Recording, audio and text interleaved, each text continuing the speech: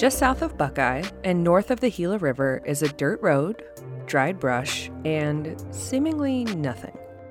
But that dirt road used to be the main street through a once vibrant and active community, an all-Black community called Allenville. But in 1978, floods forced residents to evacuate, this time for good. Besides the absence of good water and sanitation, the 400 people of Allenville have no stores, no mail delivery, no street lights, no stop signs. That was the voice of Charlton Heston. He narrated a video called While I Run This Race, which was released in 1967. The Office of Economic Opportunity, in association with AmeriCorps Vista, produced this short documentary film about poverty in the United States, which included Allenville. During this time, AmeriCorps Vista, which is an anti-poverty program, was stationed in the community to help with education and job training programs. But with the lack of, well, everything, you may be wondering why anybody would want to live in such a place. But back in the 1940s, when part of the town was first sold for just $1 from Lee Norton to the town's namesake, John Allen, it was the only area of town where Black people could own land. A Valley 101 listener named Kevin asked us to investigate this dusty town he remembers from his childhood. He told our producer, Amanda Luberto, how he would take trips with his grandparents on the back roads of Buckeye, and that one day they took a different route and stumbled upon what looked like an old town or community. He said that he didn't know the name of it back then, but it stuck with him. He did some searching and discovered it was Allenville. But when Kevin, or even producer Amanda, first did some research, there wasn't much to find. In this episode of Valley 101, Amanda teamed up with Taylor Seeley, the Arizona Republic's Southwest reporter, to uncover the hidden past of this all-Black community on the west side of Phoenix. You probably remember Taylor from past episodes of Valley 101, considering she used to be on the podcast team. So, ladies, what did you find? We wanted to start at the beginning and figure out how the West Valley became home to this all-Black community. Historically, Black people have been redlined, and housing discriminations have cast them into segregated neighborhoods, even well after laws were passed to end that. Redlining was a systemic discriminatory practice that makes resources unobtainable for residents based on their race. It was a term coined by sociologist John McKnight in the 1960s, and comes from how the federal government would literally draw a red line on a map to indicate the neighborhoods that they would not invest in based on demographics. These neighborhoods included flood zones and areas without clean water. The land Allenville sits on is in a flood zone, and they did not have clean water. But the Fair Housing Act, which prohibited racial discrimination in housing, didn't come into effect until nearly 25 years after Allenville was settled. Lee Norton's divorce left him in a financial bind, forcing him to sell the land. But because this land was in poor condition, he sold some pieces of Allenville for just $1, as Kayla said earlier. He sold it to John Allen, who became the first of many homeowners in Allenville. People were moving to Arizona from the South with the hope of new opportunities. One of those families was Rachel Wilburn Lees. My grandfather moved out from Louisiana, Arkansas, and brought my dad when he was 5. So I'm the third generation that lived in Allenville. Rachel's grandfather was one of many people who moved to Arizona looking for work, mostly farm work. They were coming this way because work was dry. They had no work there. And so the men would come out, find this work, and then go back and move their families out. Their families and or let the neighbors know, say, hey, there's work out in Arizona, and they would load up their families, and eventually that's where people started settling down there. Settling down in Allenville was a really big deal. There weren't many places they could live, let alone own land and a home. To build a life in Allenville was really appealing. Although the population of Allenville is unclear, during the 1960s, some newspaper accounts put the population between 400 and 500 residents. While it's easy to dwell on the tragic ending the town had and focus on the racial discrimination set up by redlining districts, Rachel remembers having a really nice childhood. We'd play softball. We'd have teams. Our base may be up paper plate or a cardboard box, but we'd make our bases and we'd play baseball and divide up in teams, and we had a good time. Allenville was where I grew up, where my friends and cousins and family, we all hung out and just lived life. All the kids played together, the families kind of hung out together, picnicked together, shared, helped each other in whatever way possible. It was very rural. We had a 1 mile paved 2-lane roadway, the stretch of Allenville. I would say about 1 mile, right? The majority of the houses were either built there or moved down there. There were a couple that were FHA homes that were built, but that was in the latter part. I can't remember if there were trailers, but they were mostly some even little shanty type houses, but they were built by the community men. They would get together and with gathering either scrap lumber or donated lumber, and they would build. And but there were, I think, overall some 50 to 60 families that were down there. There was 2 main churches, one about midway the 1 mile stretch, and the other one at the end of that mile stretch. And we used to refer to it as up. Joanne and I lived down the hill, and there was up the hill, sort of a slant, and the other church was up the hill.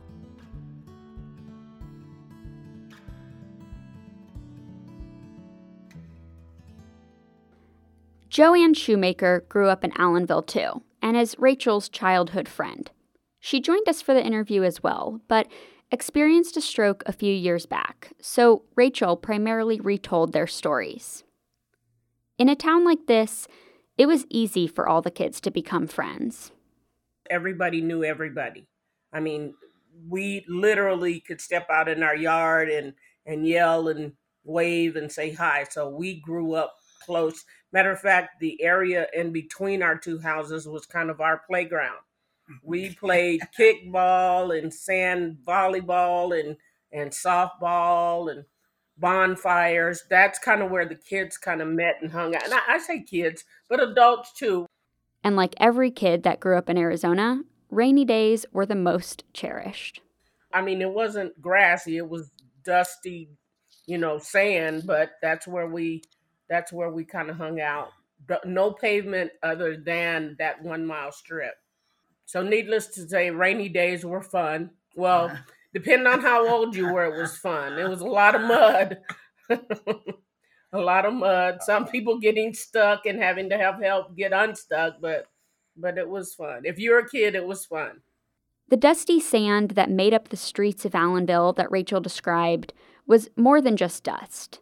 It had a powdery, salty coarseness that she said looked like snow if you didn't know better. This was related to the undrinkable water supply in the town. The water in Allenville was full of salt and high in alkali, which is really rough on the body. Reporting on the town in the Arizona Republic from 1969 features stories about children getting ringworm or impetigo sores as a result from drinking or bathing in the unsuitable water from the town's well. Children told the reporter back then things like, "Drink that water and your stomach will boil." Because of this, the residents would have to haul their clean water in from surrounding towns. Michael Sullivan was the curator at the Buckeye Valley Museum until 2007, and he told us, they developed relationships with folks in Buckeye. They could fill up at the gas stations, fill up 5-gallon containers and stuff like that. But that always depended on the whim of the property owner. They had too little water or too much water. It was a real problem. Either the wells aren't going or the flood's happening. And that's so in the 60s, 70s, I can't remember exactly when, paper, the Republic started a campaign about getting water to Allenville and really brought it to the public's attention. To help the town build wells, the Arizona Republic and the Maricopa Association of Governments publicly raised more than $26,000, overreaching their goal of $24,000. That money was matched by the Farmers Home Administration. But even though the wells were successful, all it brought up was contaminated water, undrinkable with the amount of salt it contained. I mean, I really don't know how they did it. I mean, living down there through the summers without any good water and having to haul it all the time, it's got to be rough every day. And as Michael said, they either had too little or too much water. The town suffered 3 major floods in its few years because it was nestled in a flood zone of 3 main rivers, the Gila, Salt, and Agua Fria. There were small floods every so many years, too. These were considered okay, not too much damage, and easier to come back from. But 2 floods bookending 1978 were a different story. The first one happened in March, after Arizona had experienced above-average rainfall earlier that year and needed to release reservoirs all over the state. While Allenville had some of the worst damage, the flood affected 13 counties and resulted in 3 deaths. It cost the state nearly $67 million. The town's residents had just enough time to evacuate, but personal effects were lost, and together they had to rebuild.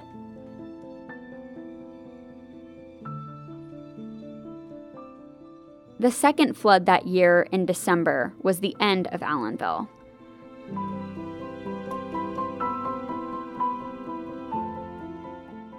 Again, due to more rain than anticipated, the whole valley experienced mass floodings. Water was released from multiple dams around the greater Phoenix area. But having just rebuilt their town, Allenville got hit the hardest. But the last flood, I was actually at 17. I was a senior in high school. And so I remember that. And I remember when the water receded going into our home, seeing a waist-high water line and an ankle-high mud, and just the stench of wet, water that has gone through every area of your home. So that's what I remember. I think we grabbed as much as we could when the warning came to evacuate. But as far as any furnishings and that sort of thing, that was just gone with the flood, or destroyed with the flood. My personal thoughts is they had to release that water from somewhere because it was going to burst out of its dams or whatever was holding it. And so us being in that floodplain, we took the brunt of that. Rachel says she remembers being given just enough time to evacuate with a few irreplaceable items. I just remember my dad had a pickup with a camper on it, and I remember him loading us up in that with clothing and, pictures and things that we could salvage, and getting in that camper and going into Buckeye to find refuge somewhere. I had a cousin that actually lived in Buckeye at that time. We ended up going to their house, but many went to the schools. Rachel says she doesn't remember a lot about how people felt in the moment, about the flood, and the end of her hometown. At that time, kids didn't sit around and listen to grown folks' conversation, as they say. No. So that wasn't something we were privy to watch. But I can tell you, when we did hear, there definitely was some disgruntledness and frustration that this kept happening to us. And not only that, people had been there, had homes, and, everything they own is there. It's important to note that this didn't just happen to Allenville. Many parts of the valley were affected by the floods in 1978. But this community was only given the opportunity to purchase land in a flood zone downstream from a dam that needed to be released multiple times. Eventually, FEMA and the Red Cross did come in to help with natural disasters that this town faced. The U.S. Department of Housing and Urban Development provided temporary housing. They put 2 rows of single wide manufactured homes or trailers that stretch for a mile or a half mile, 3/4 of a mile, where they relocated all the residents. So everybody that had a home that did not have a place to go were given a trailer by FEMA and moved their families in. Most families could fit in one. I think there were a few families that had to have two because of the size of family, but that's where they temporarily relocated those families.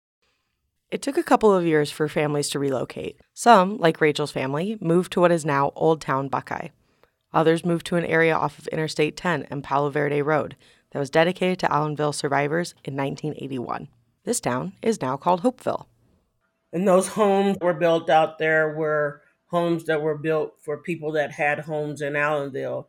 They did take the trailers, the manufactured homes, and those people, because there were some youngsters, single people that really didn't have any property but per se, that they offered those trailers to for a small price. They could purchase that trailer. And so there's probably three cul-de-sacs of trailers that were put out there. And so some of those individuals owned a trailer and a spot out in Hopeville. So on one side of the community is houses, on the other side were the trailers.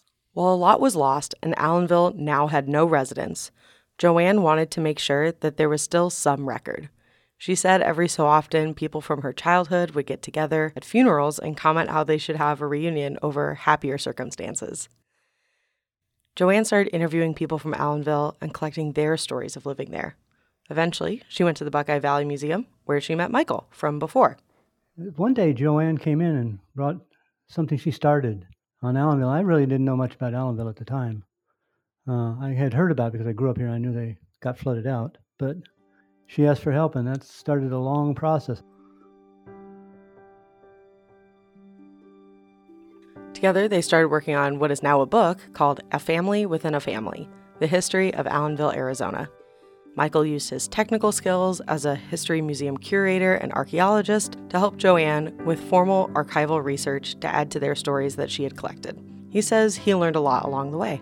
I think the biggest thing was the perception everybody, when I was talking to most of the people in Buckeye, when I talk about it, they'd just say squatters, people, unemployed squatters down there, and they didn't understand what was going on at all. It was really a vibrant little community, and it had all sorts of things going on that just nobody understood. It really surprised me how complex it was. The museum originally didn't think that investigating Allenville was a good use of his time, but he clarified that they later came around and had support from most of the board. I just did it. I was a volunteer. They couldn't fire me. And it wasn't bad acrimonious anyway. It was just a kind of under-the-breath comment. So I just let it slide, and I just kept going with it. And the more I started uncovering, the better the story got, the less I had met resistance. He said that uncovering the story of Allenville and helping Joanne put it in writing is very important to both Allenville and Buckeye. While he made sure to remind Taylor and I that Joanne was the driving and most important factor in this book being put together, he says he feels like he could give them a sense of peace by helping the town get their story told. The museum donated some money to help get the book printed, but ultimately only a few hundred copies were made because they were unsure how many they could sell. But Rachel and Joanne told us that now that there's been an increase in interest, they're trying to see how they can get a second printing. Rachel noted that not only was this an important project for Joanne to set off on, but it felt deeply personal as generations go by without the knowledge of Allenville. They didn't experience Allenville at all, but that was my beginning. That was their grandparents' beginning. And so just for them to know that history is what we're trying to do. But the value now is escalated because people that, and I won't say they were asleep when it first came out, but they really have hit us up for, hey, how can I get a copy? How can I get a copy? Well, there are no more copies, or we're in search if there are, and if they're not, we're going to try and find out how to get them reprinted.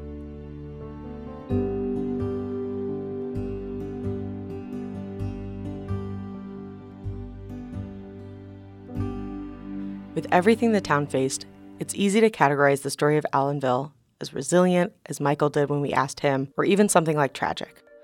But when we asked Rachel how she would characterize Allenville, she said it's the story of heritage and legacy.